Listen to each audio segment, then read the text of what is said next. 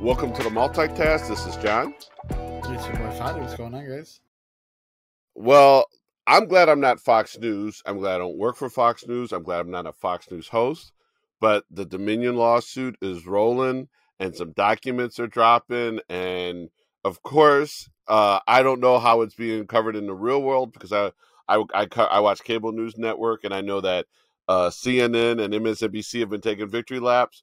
But man, oh man. And, I don't know how the case is going to turn out, but there's some embarrassing stuff coming out on Fox News right now. Well, a couple things, John. One, they're going to lose that case. They're going to lose all that money because of them lying. I also think it'll change, and it has changed at some points, how they cover things because they've purposely not said Dominion once, and they're trying to stay out of super conspiracy theories. But you said something interesting about taking a victory lap. We all kind of knew this was the case, right? Dominion had sued them, and it was early on. Sean Hannity it was proven that he thought it was BS. Tucker knew it was BS, but they still went out there and spewed those lies because Trump wanted them to, basically. But the real problem I have here, John, is the way that Trump has set up his base and the Fox News base is that even if Fox comes out and says, well, we knew it was BS, we still said it. If they lose the case, if they have to pay the money, if they don't ever lie again, the Fox News watchers will not believe that it's real. They'll believe that Fox had to plead the case. They wanted it over. They don't want the drama. There's not a single person that I believe will change their mind over the 2020 election because of this. It's so ingrained into their soul that even if all these revelations that we find damaging, their base doesn't believe in. You know what I mean? You're talking about a base that believes JFK Jr. is coming back from the dead to reinstate Trump as president, right? And not to completely dismiss them, I just believe that I don't believe if you're watching Fox News at this point that these revelations are going to change your mind about Fox News. I hate to be a pessimist about it, but that's what I'm kind of feeling. No, you're exactly right. I think that's the one thing I'd caution. I think it's the tough thing about when Republicans are drinking liberal tears and Democrats or liberals or progressives are drinking conservative tears. It doesn't really fly anymore because I think the challenge is that, think about it. If something were to happen on the left that was potentially embarrassing, we have some good defense mechanisms to keep us from it being embarrassing and really hurting or what have you. That being said, what doesn't necessarily have protections, to your point, is the legal world. And when you think about some of the legal exposure, you have. But now here's where it gets tricky. There's a lot of reporting on the Fox News story about just how everyone knew they were lying. And I think at one point there was some concern that, but if they don't go through, if they don't double down, that they'll lose audience to Newsmax, probably even One America, but I think Newsmax was the bigger issue. To your point, will that reporting ever get to the people to know? I mean, it's the people who hate Fox News, people like you and I who can't stand Fox News. It's getting to us, but you're also, when we learn it, you're like, tell us something we didn't know, right? So, I guess the question would be is, what is the true impact? What is the effectiveness of that information? But, one of the things that CNN just broke tonight, and I'll read it to you, is CNN broke tonight, and I don't know if this looks like it was published about literally 20 minutes ago. The headline says, Fox News executives refused to let Trump on air when he called in during the January 6th attack. So I'm going to give you 3 paragraphs or 4 paragraphs, 5 paragraphs, and then we'll stop. Former President Donald Trump tried to call into Fox News after his supporters attacked the U.S. Capitol on January 6, 2021. But the network refused to put him on air, according to court filings from Dominion Voting Systems in its defamation case against the company. The House Select Committee that investigated the January 6th attack did not know that Trump made this call, according to a source familiar with the panel's work. The panel sought to piece together a near minute-by-minute account of Trump's movements, actions, and phone calls on that day. His newly revealed call to Fox shows some gaps in the record that still exist due to roadblocks the committee faced. The afternoon of January 6th, the Capitol came under attack. Then President Trump dialed into Lou Dobbs' show attempting to get on air, Dominion lawyers wrote in the legal brief. But Fox News vetoed the decision. Dominion filing continued. Why? Not because of lack of newsworthiness. January 6th was a very important event by any measure. President Trump not only was sitting president, but he was a key figure that day. The network rebuffed Trump because it would be irresponsible to put him on the air and could impact a lot of people in a negative way, according to Fox News Business Network, President Laura Peterson, whose testimony was cited by Dominion in the new filing. Wow. So, they ain't rocking with Trump. Look. What? First of all, was that the first you heard of it? And what is your reaction upon hearing that? No. I read it earlier. I think it was during Lou Dobbs's kind of hour where they were trying to get him on. My first thought is makes sense, but the second thought I have is, was he calling to tell him to go home, or was he calling to egg him on? He could have been using it. Was it for him to boost his signal? Was it for him to boost his message, or was it for him to kind of quell him and kind of stop people from going inside, or just stop people from the violence, right? But Fox knows. I think, John, I don't mean to beat a dead horse, but they all know. Sean Hannity was texting people. Laura Ingraham was texting people. They all know that it's BS. They all know Trump lied. They all know that they're lying as they talk about it, but yet nothing ever comes of it. They don't care. It's not that Laura doesn't know she's lying. It's not that Tucker doesn't know. They themselves know they're doing it. It's not any different from Stephen Colbert and his height at the Daily Show or the Colbert Report, right? I believe, John, the way that the Correspondents' Dinner led to Trump being president, I wholeheartedly believe the popularity of Colbert led to somebody like Tucker Carlson, even Sean Hannity or Laura Ingraham, right? They might predate the Colbert Report, but the way the news coverage shifted, I could kind of make those two links. So it's not that's what's frustrating is they know, right? I think Tucker was reported he called Trump demonic, that he's a destroyer, he destroys everything, but we still want his base. And so they have to kind of cater to him. So I think that's a real problem here is they know they're just lying.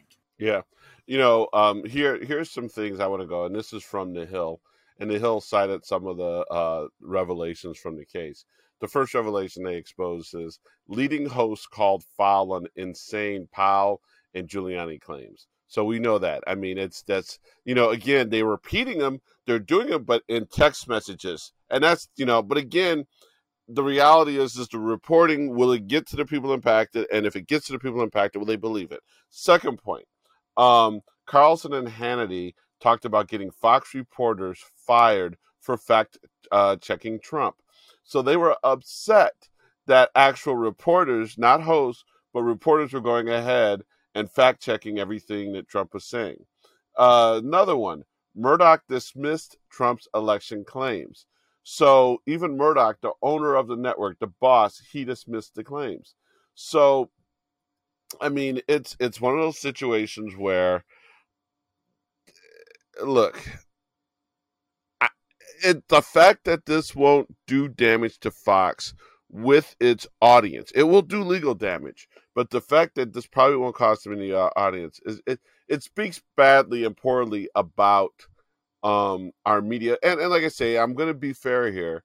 Unfortunately, if our CNN or MSNBC was doing the same, I think, especially the MSNBC audience, I think we'd probably dismiss it as well. We got to get back to a place where we trust news regardless from, if it's pro or con our side. Yeah. I think that's the big thing that we have to address here is how does this affect it moving forward? Like you said, they're going to pay. Someone's paying something. Somebody's got to check to somebody, right? But I mentioned this with the Buffalo shooting is this a way to curtail Fox and Newsmax and OAN from doing this, right? Can the Buffalo families sue? Because as you know, the shooter was saying Tucker Carlson, right replacement theory, et cetera, right? Can Pfizer sue Tucker Carlson for saying the vaccines are ineffective when they know factually that they are effective, right? Um, I'm not sure why people aren't suing more. I brought this up to you before a while ago, and you said there has to be a victim, right? Well, yeah, all right. Maybe Biden can't sue Tucker, but Pfizer can. Pfizer clearly can, right? There's the company that's making the vaccine, right? So I wonder if this is a future into that. I also wonder if there's anything we could do legislatively. I know we can't get into freedom of speech and trying to legislate that, but maybe they can't call themselves news then. Maybe it has to be like the Fox Opinion show or something. Like, I wonder if we could legislate it where we have to be a little bit more strict on what's news and what's more opinion. I know that's a slippery slope because you could go after guys like Skip Bayless or Shannon Sharp or whatever for all the stuff they talk, but um, Tucker Carlson presents what he's saying as factual, and he's not being factual. So there has to be some sort of SEC rule or something like that. FCC, Yeah, not well, SEC. the well, I'll give you a better a different assessment too. First and foremost, just so you know, the phrase that you're looking for, the legal phrase, is called standing. Who has standing to sue? And it's the impacted party. Now, I think that you might, I mean, realistically, you could say that's why Dominion is suing. Dominion actually has standing to sue. I would assume any person who was negatively impacted by election lies. So, you know, the was it Ruby Moss down in Atlanta and her daughter Shay, they would have standing. I would say, you know, there were some election workers even in Pennsylvania who had to hide. Rosensberg, although he probably wouldn't, just from a political standpoint, anybody whose life was put in danger might be able to sue, and you know, do some damage.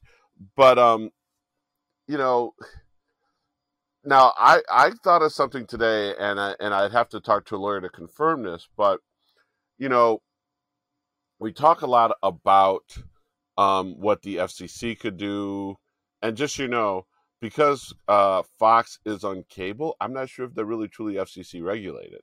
FCC oftentimes covers over-the-air broadcasting. So, if, for instance, if someone said one of the seven magic words on ABC over the air, that channel could get in trouble.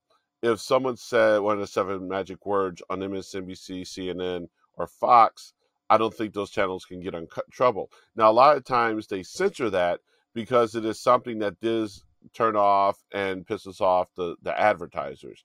So their policing of that has less to do with anything having to do with the FCC. It has more to do with um, making sure that their advertisers are not angry.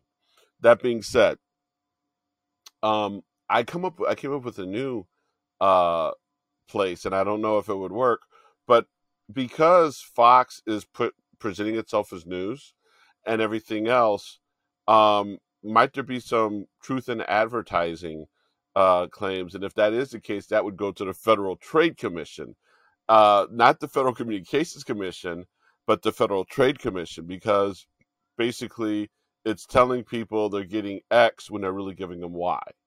Um, that would be a very fascinating, you know, and I'm sure there's probably legal scholars, lawyers, law firms, class action attorneys, etc., who are probably already doing a lot of research on that. But I would assume um, the Federal Trade Commission, again, as you and I have talked about, I got my law degree from Law and Order SVU University, where I was law review. But I think that's where you could really put a hurting on Fox. Yeah, I mean that's a good point. I'm definitely not smart enough to understand how to do it. Look. Sometimes I'm part of the do something crowd. I'm not talking about Democrats. I'm just talking about generally as a country. How do we combat the misinformation? John, I'll tell you a quick story, which has to do with Fox News. Talking to a friend of mine in Cleveland who wants to have a bachelorette party and come to Chicago to have her bachelorette party, and she says, but I just hear that it's kind of taken over by criminals, and that the governor and the mayor kind of banned all crimes and there's no laws anymore. The new rule that passed on January 1st. And you know what I'm talking about, right? The purge law Safety that Act. Joe Rogan. Safety Act. Yeah. Well, Safety they call Act. it the purge law that the Joe Rogan and Republicans were crying foul over. And I sent her an article, which I have saved in my bookmark because I've had this conversation with a few people. And I said, oh, no, it's completely misinformation. She's like, no, but I've heard it on news, like actual news. And I was like, yeah, it's complete BS. And then I showed her a couple TikToks that were breaking it down, articles. I showed her that Cleveland has a higher crime rate than Chicago. And I showed her that the top 10 crime rates in the country are all red states. And she's like, oh, you're really protective of Chicago. I'm like, it's not about Chicago specifically as much as it's we have to be vigilant against misinformation. And so Right. It's I'm it's not about the sure. truth. Yeah, it's just about getting it right, right? And so I'm not sure how to combat that on a national scale. I could do my work one on one as much as I possibly can, but there is droves of people who don't even watch Fox News who believe that the purge law happened. And so it really reverberates in the ethos of the country. Do I think majority of people think it? No, but they're a majority of the voter base, it feels like at times. So we have to do a better job of kind of combating that. I'm not sure how to do that, but I think it's a goal of ours in the near future. Yeah. It's something we truly have to contend with, and it's not good, it's not fun, and it's tough. Um, you know, one of the things that I think that also happened this week, and it's a bad week on the right, is Fonnie Willis down in Georgia released her or the grand jury. No. Well, let me backtrack. Actually, Fonnie Willis did not release the report. The judge released the report, but it was not good for the right. Trump has already taken the victory out, saying, well, he wasn't named in it, so he's in trouble. But what they released was just a very small portion, because and it was redacted. It didn't name names, and of course, they're saying people perjured themselves. Trump was never interviewed, and just remember, the perjury is only about witnesses. Nothing in that report, I believe, addressed the crime. Although that particular grand jury said they found no evidence of any kind of malfeasance. So, what was your reaction to the release this week of the Georgia grand jury report? A little confusion, to be honest, John. I was a little busy, so I didn't really fully dive into it. But I'm curious. I'm lost, I should say, because they said that they're going to release something next Thursday, have to do with I think Rick Scott or one of the Scotts at this point. But my question to you is: have you caught up on why they did this, or why they're just slowly releasing it, or what is the reason behind this coming out this particular time? Okay, so realistically, when the grand jury was done, and just understand that the grand jury that they convened in Georgia had a very simple mission. I think it was an exploratory grand jury, where they don't make a determination as to whether or not charges, or who, that they don't indict. This grand jury did not indict, but this grand jury was almost like the January 6th Commission, in that it was a fact-finding grand jury. And what they do is they create a record and facts, or a statement of facts as they see them, and then off of that, the prosecutor would determine whether or not you would then go to another grand jury, which would actually issue the indictments. So when the report was done, um, Fannie Willis stood up and said, I don't believe it should be released. And because releasing it at this time, not overall, but at this time, releasing it would actually undermine the case. It would potentially, and remember, there's no charging decisions made, right? So releasing so the report could say, Fadi is an evil person. We believe he did crime. But then in reading it, Fonnie Willis could go ahead and determine, and her grand jury could determine that, no, you don't deserve to be charged. Well, what they don't want to do is they don't want to release names of folks who ultimately don't get charged, and they don't want to undermine their case. So when she said, I don't want it released right away, and charges are imminent, she went ahead and the media outlets sued and said, no, you have to release it. So then after they sued, it went in front of the judge. The judge heard her and took it under the advisement. And the judge agreed with her, but then said, these elements, these portions of but there needs to be some type of release. And these portions that I'm releasing, I think, need to be released. remarkably, Farney Willis and the lawyers for the media outlets all agreed. And so, realistically, what we'll see at some point in time, and everybody believes based upon what the report said, there will at least be definitely an indictment for perjury, lying to the grand jury. But um, once Farney Willis makes her charging decisions, um, that is when the entire report will be released, provided that it's being released for the portion that's released now names of the people who ultimately get indicted. Now, what I'm not clear on, despite my Law and Order SVU degree, what I'm not clear on is if, let's just say you are called out in the initial grand jury thing, if the final grand jury, the indicting grand jury, doesn't indict you, I don't know if you stay redacted, because the thinking there is if we're not going to charge you, we shouldn't put you on blast like that.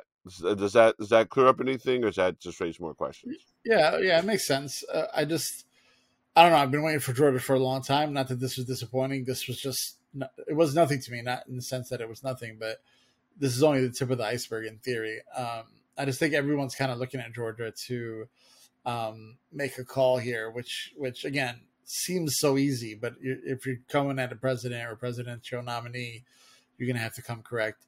Yeah, I don't know. I just wanted to ask because it seemed, and they said they will release something next week as well. So I guess we'll slowly get our kind of information as it comes out. We'll see how that plays out and if that works. But yeah, so we definitely know that the grand jury at least expects or believes that someone should definitely be charged with perjury. I don't know what else will be on the case, but at least we at least there is a conventional wisdom that perjury will be charged. Yeah, I'll take that. I'll take anybody going down for doing anything Trump related. I'm down. The bussers, the waiters, the chefs, whoever knew anything, I'm down. hmm So the next thing we need to talk about is, speaking of charges, Matt Gaetz got word that he will not be charged with the things. I mean, it's not the best news, but I'm not sure if you noticed. At least I saw this. I'm not sure if you saw this. Um, he really hasn't taken a victory lap, has he? And what do you make of that? I think I've got some ideas on why he didn't take a victory lap, but I want to hear from you first. What are your thoughts on him not taking a victory lap? I think I know what you're gonna say, but my gut saying they're planning a world tour. It's not a victory lap. He's planning to go state by state and take a victory lap. I don't know. I look if if you know you're guilty, but they can't prove it, then it's probably not best for you to go outside and make a fool of yourself. So maybe he's just playing it close to the chest, realizing he might have got away with something. It was a close call. Let me not mess up. But I would have to give him any sort of benefit of doubt, and I just don't give that person any sort of benefit of doubt. He wants to take a victory lap. I'm sure they're planning it, or they're going to fundraise off of it soon enough. Um, but I'll pass it over to you. What you think? I just think I don't think nothing of him, so I'm expecting a victory lap soon enough. Um, well, I'm there's a few things. There is some conventional wisdom that he might not. There's some conventional wisdom that he could potentially get in trouble. Not in trouble.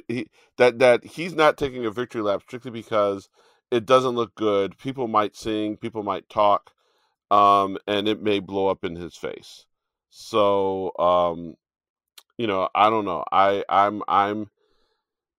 I think that there is a reason why he's not taking the victory lap, and I think it has a lot to do with him not necessarily having confidence that he won't not get in legal trouble, but don't forget his boy Greenberg's in jail for some things, right?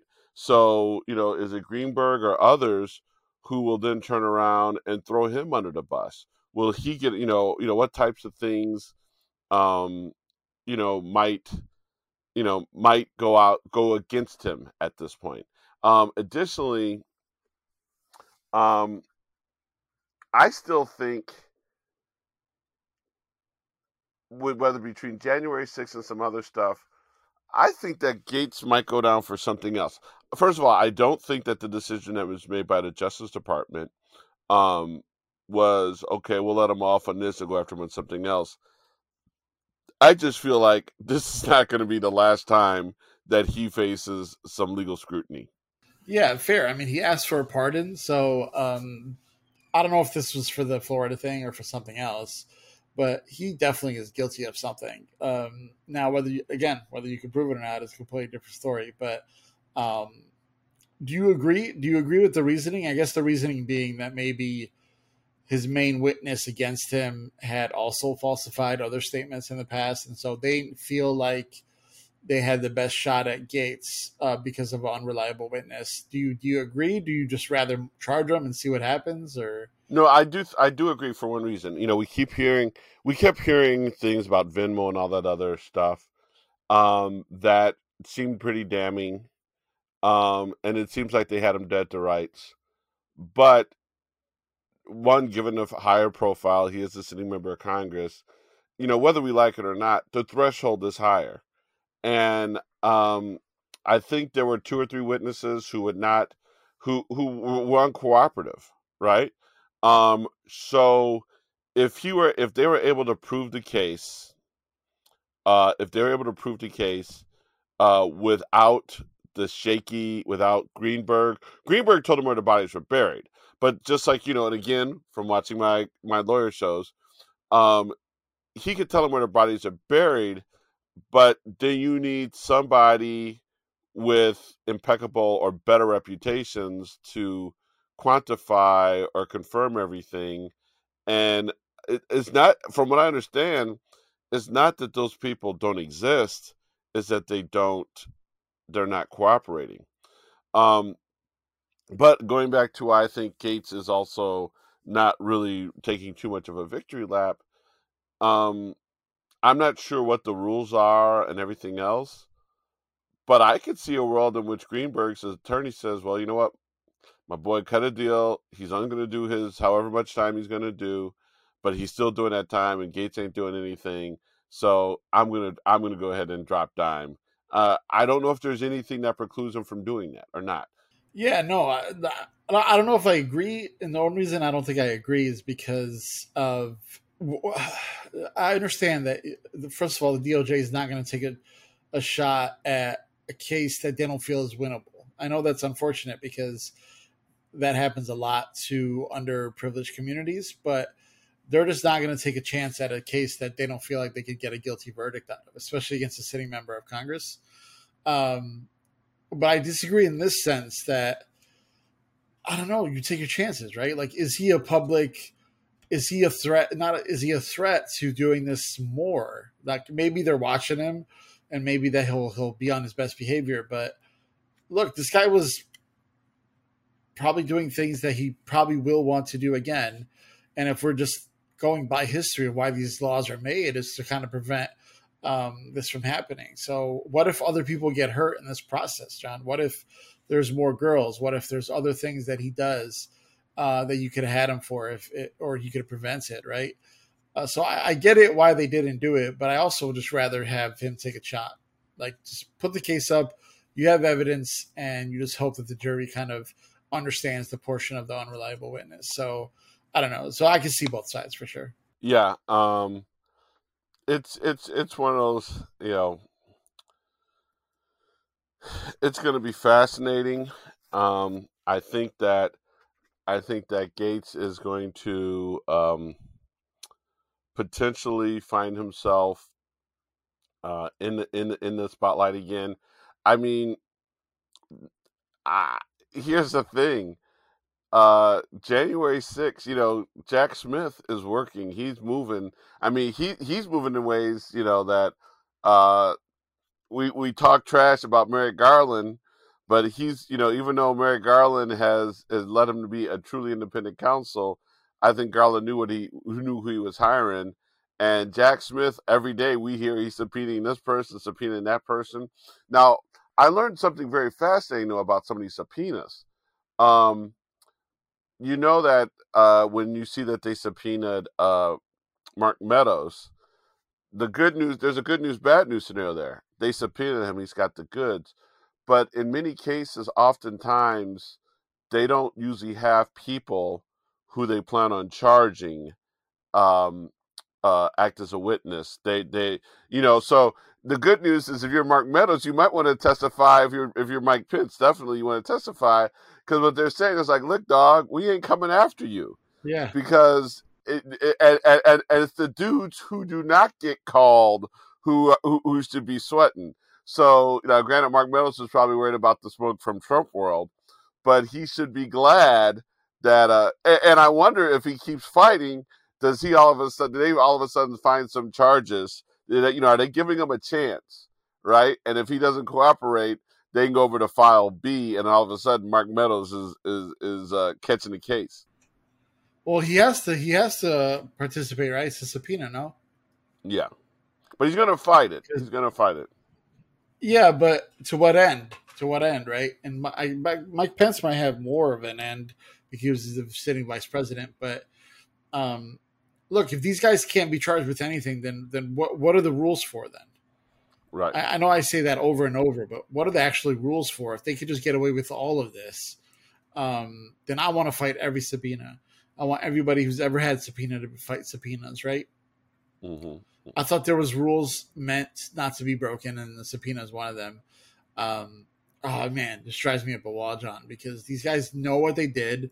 They know stuff. They're not telling people the stuff, and yet they're walking around pretending that they're going to win in 2024. And I wouldn't be surprised if Trump wins, that Mark Meadows is chief of staff again. Like, they've chosen corruption. They've been rewarded for it still. There's a lot of heat on them, and we'll see what happens. But they have not faced any consequences for everything they've done.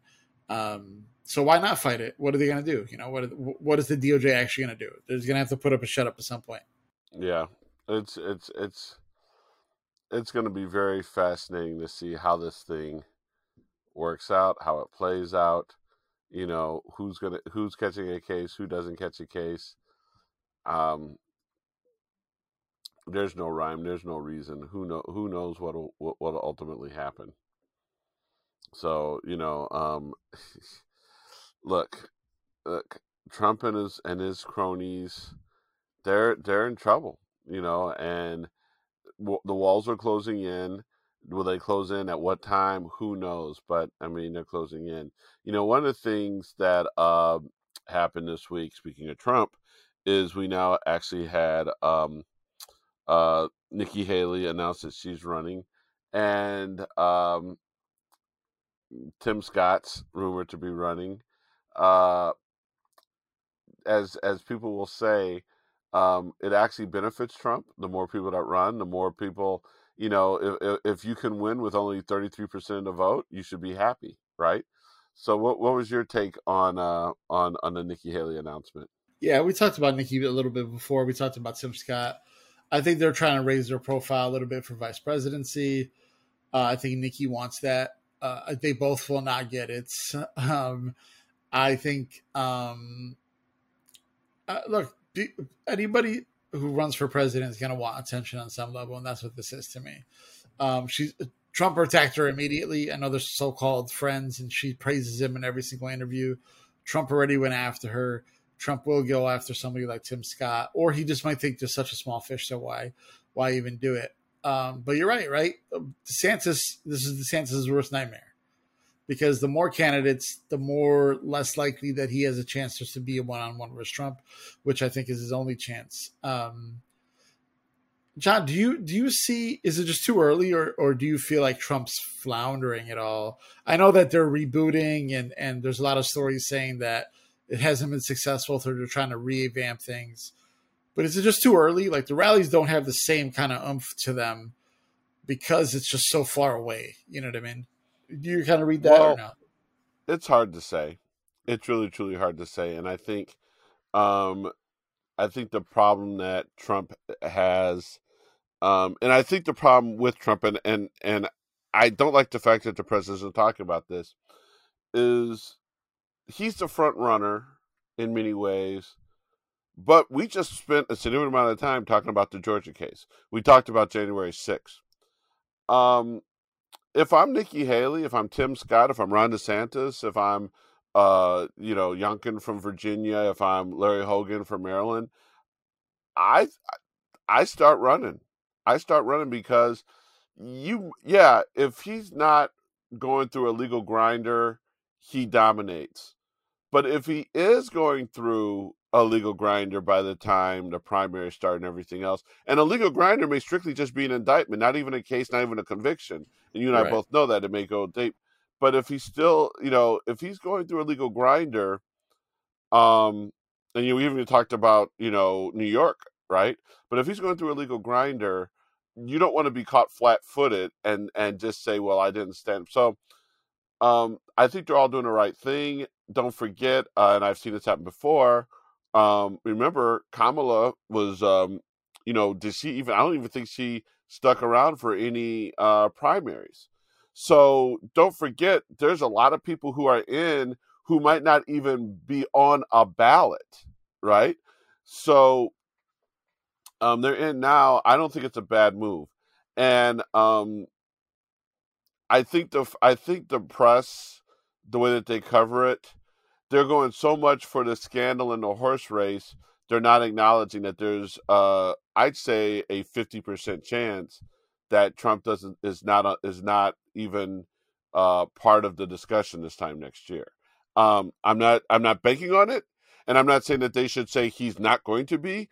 I'm saying that they need to be reporting on that just as much as they're reporting on, oh, he's the definitive front runner, because there's a if, and it's a big if. It's a big, if you believe he's going to get convicted, it's a big if that he doesn't. I mean, that he's going to be indicted. It's a big if that he doesn't. If you don't believe he's going to get indicted, it's a big if that he doesn't. It's a big if either way. And I think that that should be part of the reporting. I mean, all of it should be, right? I follow a couple of reporters on my timeline that always put things into context. They'll say things like, if a poll comes out that shows Trump ahead of DeSantis, they'll say, all I see from this is an insurrection leading, twice impeached president who lost is leading the Republican Party. That's the story, right? That the best they have to offer is somebody who was a colossal failure, a racist, um, twice impeached insurrectionist in Trump. Um, so there is people putting it in context, but I agree that it has to be the entire context. The other thing I'm a little surprised at is as DeSantis visits our lovely hometown, that although I don't know if he's Wait, no, he's visiting the suburbs. which one? And again, Elmhurst. Now, granted, I'm in the suburbs right now, but he's technically not in either one of our hometowns. He's not. Interesting. Chicago is technically my hometown because I was born in Chicago, lived a significant portion of my adult life in Chicago. I figured he But wasn't coming to Chicago. right. So I get to claim both suburbs and city, right? But no, he did. So he's technically not in either one of our hometowns. Yeah, I meant our home state, I should say. As he comes here, I'm wondering what he's waiting for. Is it too early? Does he want to be the kind of candidate that comes in late and strong? Is he just building a war chest? Is he waiting for some Trump thing to fail so he could step in and pick up all the rewards? John, 4 years is a long time. We've seen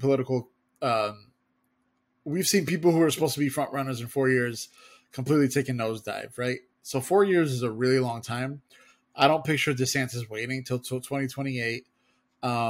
He wants that chair, and he's pivoting hard right now. No, well, we know why he's waiting. And first, so a few things.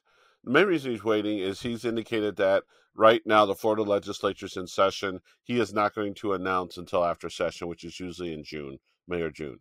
That's the first thing. Secondly, he cannot, until he files the federal paperwork, he cannot establish a war chest. Whatever money you raise as governor at any state, it's called soft money, and it's usually got looser restrictions and guidelines, so you cannot use those for federal races. Now you can use federal money for state races. You cannot use state money for federal races.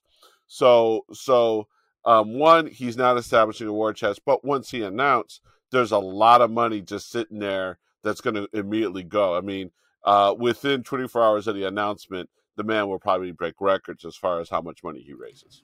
Yeah, but the war chest I also think is connections as well. There's a reason that he's coming to a suburb of Chicago that leans right a little bit. Um, like he might be actually fundraising, but he also is trying to build a little coalition and get things going as well. Especially if, um, yeah, I don't think that matters, but I guess that's what I meant by war chest. It was definitely money, but also just trying to get his face out there, trying to make appearances across the country. But his biggest downfall, people say, is that he doesn't have a national appeal that he has in Florida. We'll see. I disagree with that. I think that if Trump's not in the race, that he would clearly win by 100 miles. So I guess I'll just bring all that to say he's the biggest dark horse to this. I think Trump's to be on the ballot. I think he won't. If he's in trouble, he won't be like in trouble enough yet to not be on a ballot. I think the biggest thing that's going to be his downfall is DeSantis. I hope I'm rooting for Trump. I think DeSantis is 10 times worse. I think DeSantis is smarter, fiercer, and I think he's younger and he has a bit of appeal that Trump doesn't have. But Trump invented it, so it's always hard to take down the master, so to say. But I'm definitely worried about both. Yeah, I think the challenge that they have. So, for instance, Nikki Haley, and she talked about America's not a racist country. You know, she was a guy, Pastor Hagee. I forget his first name. He look him up. He has said a lot of crazy things, and so you know what Republicans do is they go with this nice soft voice, you know, and they use language to make it seem not so threatening. And you know, why can't we just all get along? You're kind of doing the Rodney King, but they do that and then they turn around. You know, Nikki Haley came out today and said that Ron DeSantis didn't go far enough with "Don't Say Gay," right? So they do this little like, you know, we're not a racist country and we should just all get along. We should be kindness, but then we're going to do some cruel ass stuff to our gay brothers and sisters. We're going to go ahead and tell black people you're not allowed to talk about the history of this country that was not favorable to white folks. So I hope people see through it. And you know, is it up to people like you know this platform that we have? Do we need to start telling the story? You know, you and I oftentimes talk offline about maybe we should be creating some content between shows, and maybe that content should be educational as opposed to you and I talking. You know, we're doing something more documentary, you know, almost like documentary like reporting like because I think that, you know, everybody, you know, we all know what we want the parties to do. And if you notice, with me working for a member of Congress and involved in multiple campaigns, you know, I know that the grassroots are always telling us what we should be doing.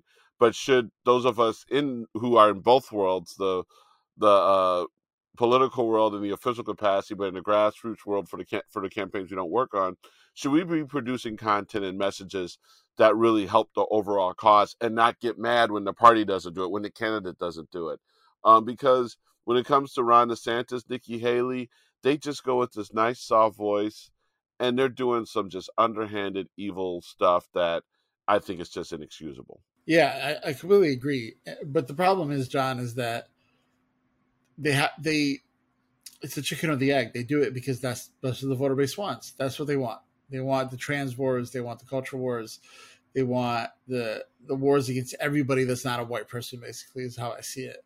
Um, the problem with Nikki Haley is she's going to be fine, right? When she loses this, it's not like she's going to uh, be hungry and homeless or anything like that. I just think that the people who are doing this always will lose. They're pandering. People made fun of Hillary with the hot sauce stuff. This is the same thing, John, to me. This is the same thing because she knows she's just doing Trump highlights. And it's hard to just do that when campaigns. It truly is. Trump is a albatross. He's a monster internally, but he's very good at what he does. He's a very good politician, and so is DeSantis, and Nikki Haley, Tim Scott. These people are just going to be doing impressions, and they're not going to stand a chance. Right. You know, in addition to all that mess, there was some news that started out a while ago, but it really bubbled up this week, and I'm using that phrase. No, I'm not talking balloons yet. I'm talking about the unfortunate derailment in Ohio. And, you know, it's tough because not only was the right seeing this as an opportunity to pile on, but there's people on the left who hate Secretary Pete Buttigieg. God, I cannot pronounce it. I used to be able to pronounce it. Now I haven't said it in a while, so I need to practice my pronunciation. But that being said, there are people on the left who are seeing this as an opportunity to embarrass Secretary Pete, and there are people on the right who definitely want to exploit it. And one of the things, I'm not sure you heard about this, the governor of Ohio at one point had said, "Yeah, the president called, and so did the secretary, but I haven't called them back." Are you kidding me? Are you kidding me? So, what are your thoughts and your reaction to what's going on with the derailment in Ohio, Palestine, It's New Palestine, fascinating. Ohio? Yeah, yeah. There's one in Detroit as well. Obviously, not as serious yet that we know of. But what's interesting about the governor, John, is correct me if I'm wrong about the timeline, but he tried to make this political, and he had a company that he had personal ties to that was going to clean up the mess. And then people were saying, why is it Biden declaring it? And came out and said, "Oh, I didn't call him back." Right? He was trying to play political games. And then, if I'm not mistaken, Senator Brown put pressure on the governor, and then all of a sudden Biden and Mayor Pete got involved and everything like that. So it doesn't surprise me that they would stoop to such lows to make a political point. It just makes it look they make it look bad. I remember famously Chris Christie, right, in the middle of his kind of prime, Obama coming off the plane after Hurricane Sandy, and they shook hands, and Christie, although I don't like him, put New Yorkers above his political career. And I just think Republicans don't do that anymore. Not to give Chris Christie any credit, but I just think we can't even do that. We can't even, you know what I mean? Like the Chinese balloon stuff, it was immediately that Biden's a failure. It wasn't like, what's going on here? That's why I questioned about 9/11. If 9/11 were to happen today, they would blame big blue coastal cities. It wouldn't be an American thing, and this is one of those things. John, we're in Illinois. We're not that far from Ohio, right? About 5-hour drive. I got a text saying, "Are we supposed to worry about this? Like, is it in the air? Like, are we supposed to? You know what I mean?" It also goes to say about Trump, right? I don't know if this viral article was real or not, but he kind of rolled back some Obama era safety measures that would have, not that it would have prevented this, but it would have at least helped prevent this if that was the case. So again, narrative spin, and then we have to come back and we have to fight the vigilance. We have to be vigilant about the misinformation. But it's pretty clear to me that this was badly played by Republicans, and not to make it political, as the situation is still ongoing, obviously. Yeah, but to your point, one of the things that first and foremost, yes, there is a regulation that there are some people who feel that regulation being rolled back may have actually contributed, if not outright caused, the derailment. Secondly, another element that I think that we have to, and again, I don't, because the other side does not worry about fairness, that doesn't mean we shouldn't do it, but I hate always doing it and not having them do it. But there's one element I saw that really infuriates me. The Republicans do an effective job in their mind, not necessarily with our base, but with their base and with moderates and with independents. They will ignore what Trump did. They will seek to exploit what failings they are going to dictate are on the Democrats. And I saw J.D. Vance walking through the water in some waders, and he was poking down in the water. And what would happen, and I've seen this happen a few places, but not with just J.D. Vance, but other folks, where they would make some type of impression or indention in the water where they would disturb it, and then what would happen would it would be like a bubble up, and you could see that there were chemicals that would come to the surface. Now, J.D. Vance is really good with complaining about that. What do you want to bet that whatever legislation that would better regulate chemicals and the way they're transported, the way that we clean up and everything else, I can't say for a fact, but I feel pretty confident that there were probably more than a few bills out there introduced by Democrats that probably dealt with that very issue. And there are Republicans, and J.D. Vance being one of them, that any of the things that J.D. Vance and others are complaining about, the minute that the Democrats in the House and Senate put legislation on the floor to do something about the stuff they're complaining about as far as regulation, they're going to just take a knee. 1000%. JD Vance wasn't a member of he wasn't a senator when the infrastructure bill was passed, but he would have voted against it, right? Howley voted against it, and Howley was asking for Pete to resign. Like, Pete's the reason that this train thing happened. It's the same thing with Benghazi and Hillary, right? It's like they just want heads all the time for no reason, even though it's a Republican governor, Republican senators who are failing, right? And Trump, who rolled back the Obama era kind of help with this, right? It was specifically had to do with train brakes. It was just amazing, right? They blame everything. John, I don't mean to bring this up, but they blame Biden for school closings when 99% of the school closings happened under Trump, right? It's just fascinating how they get away with it. Well, let me take that back. I think they get away with it less and less. I think the reaction to Biden walking around saying, no, Republicans are going to cut it, Social Security and Medicare, and Republicans saying behind closed doors, saying, hey, you got to stop this. You can't do this. I think we're starting to realize how to message against this is to tell the truth consistently, right? Rick Scott already changed his plan, right? And so it has meaningful rhetoric. And I think that's what we have to do with this Ohio is to say, hey, this has nothing to do with Mayor Pete. You guys are voting against legislation that's going to help this. You guys are rolling back legislation that's going to help this. You're refusing to vote for bills that are going to help this. At some point, you got to look in the mirror. And I think that's going to, it might not help Ohioans, but it'll help kind of change the narrative a little bit. Yeah, it's stuff that just really irks us. Now, one of the things I wanted to wind down with, and normally we wind down lighthearted, but I think we'd be remiss if we didn't address the whole issue, or not the issue, but the shooting that this past week at Michigan State University. For those of you, I'm sure everybody knows, there was a mass shooting the night before, I think on February 13th, the night before the 5-year anniversary of Parkland, and I think it would have been the 15th or longer anniversary of the shooting at Northern Illinois, which might have been a actual parallel. And what struck me was a few things. It happening again the night before a big anniversary, but also how quickly it was no longer in the news. And just so you know, earlier today, we're recording this on Friday, there was a shooting in Mississippi that killed 6 people. And it's not barely a bleep. Um, is this becoming normalized? We're becoming desensitized?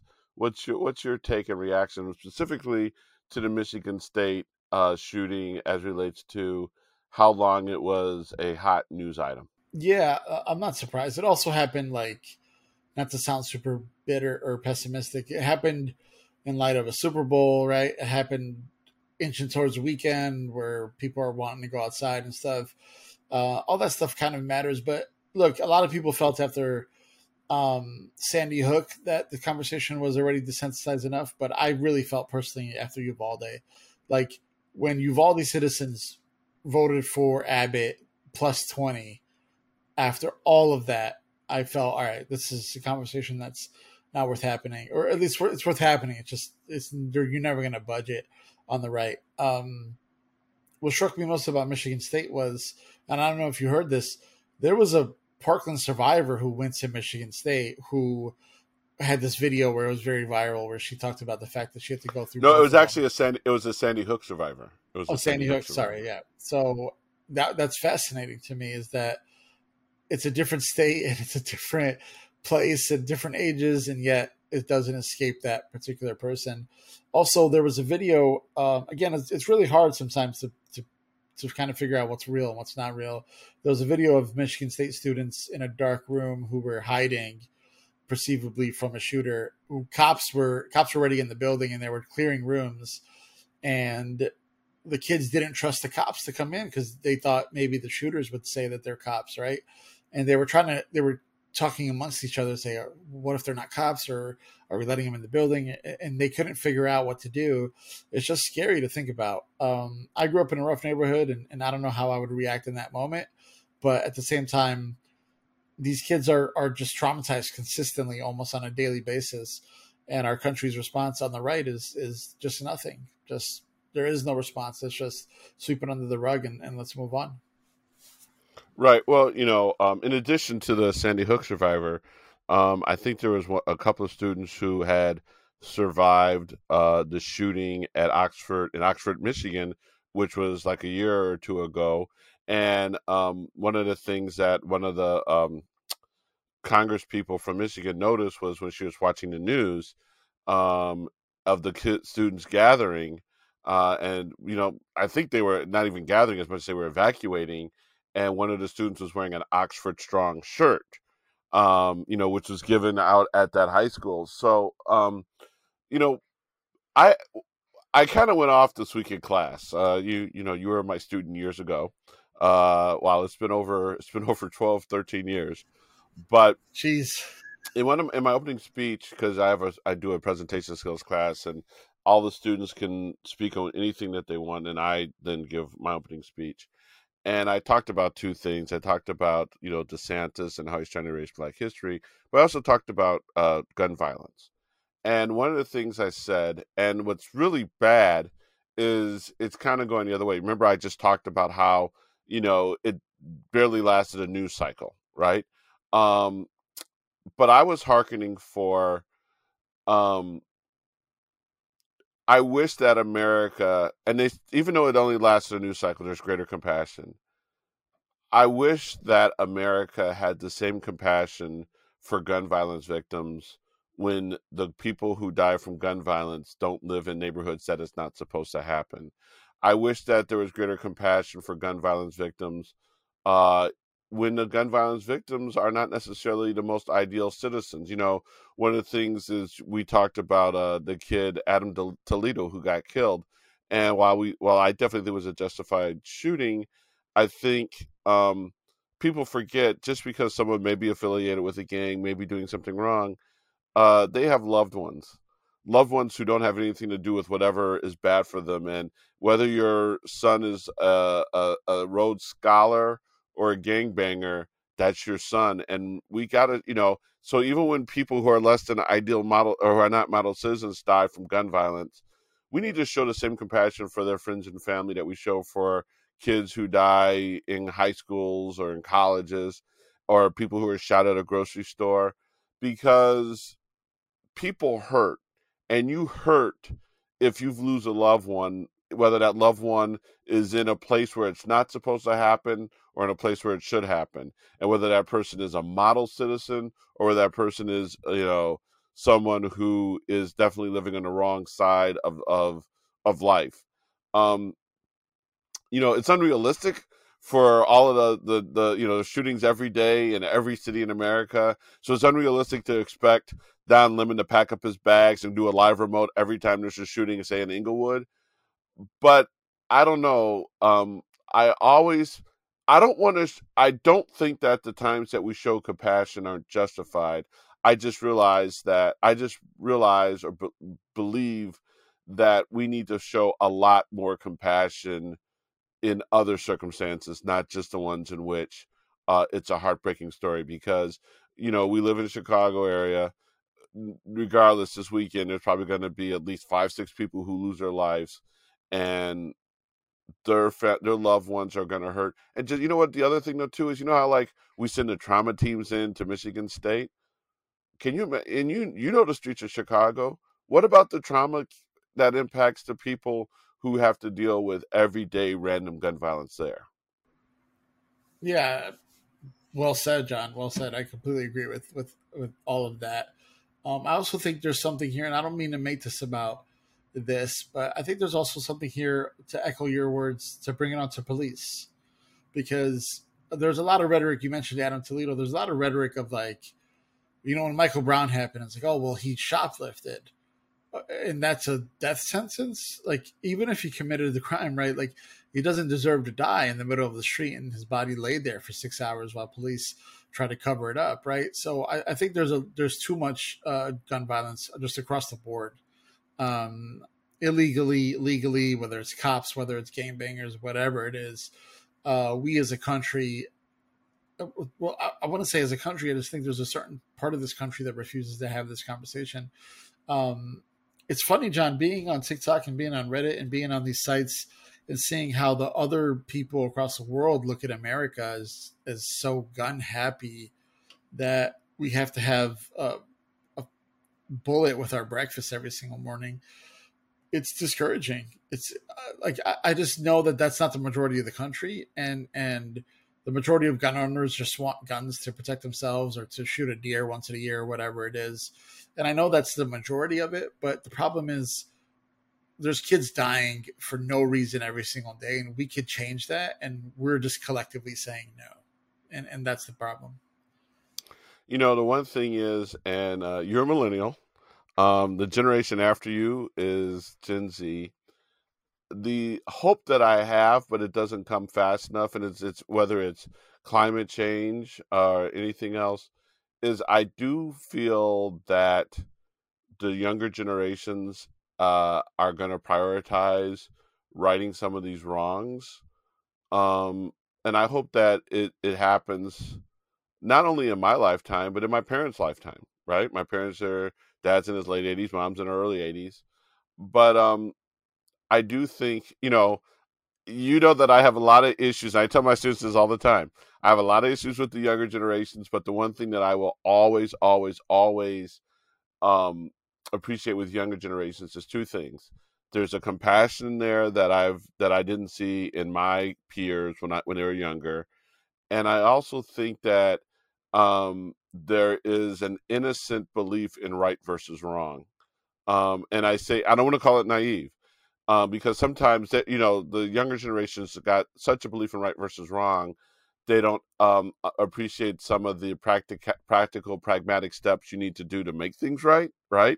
They want to snap a finger, and all of a sudden everything is the way it's supposed to be. Um, and I hope that as people like Maxwell Frost and others come into being, um, that they might be able to move folks closer. But you know that's a hope. I'm not sure if it'll happen, but we've if we don't have hope that it's going to get better, then what are we doing on this planet? Am I correct in that assessment? Or I completely agree. I think the next generation changed it. They're just not in power just yet, right? And Congressman Frost is a great example of what the future holds. I'm a little disappointed. I'm a little pessimistic after Texas. I really thought that they would boot Abbott or at least make it closer, for the simple fact of how he butchered that. So there's still a lot of progress to be made. But talking to anybody that's under me, even talking to my generation a little bit, um, guns aren't cool to us, and guns will continue to be less and less cool with future generations. There always will be guns, and there always will be people who think guns are cool.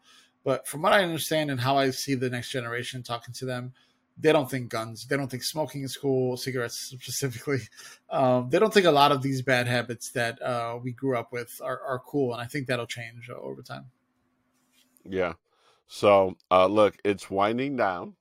It's we want to get this cut, produced, and sent to you guys.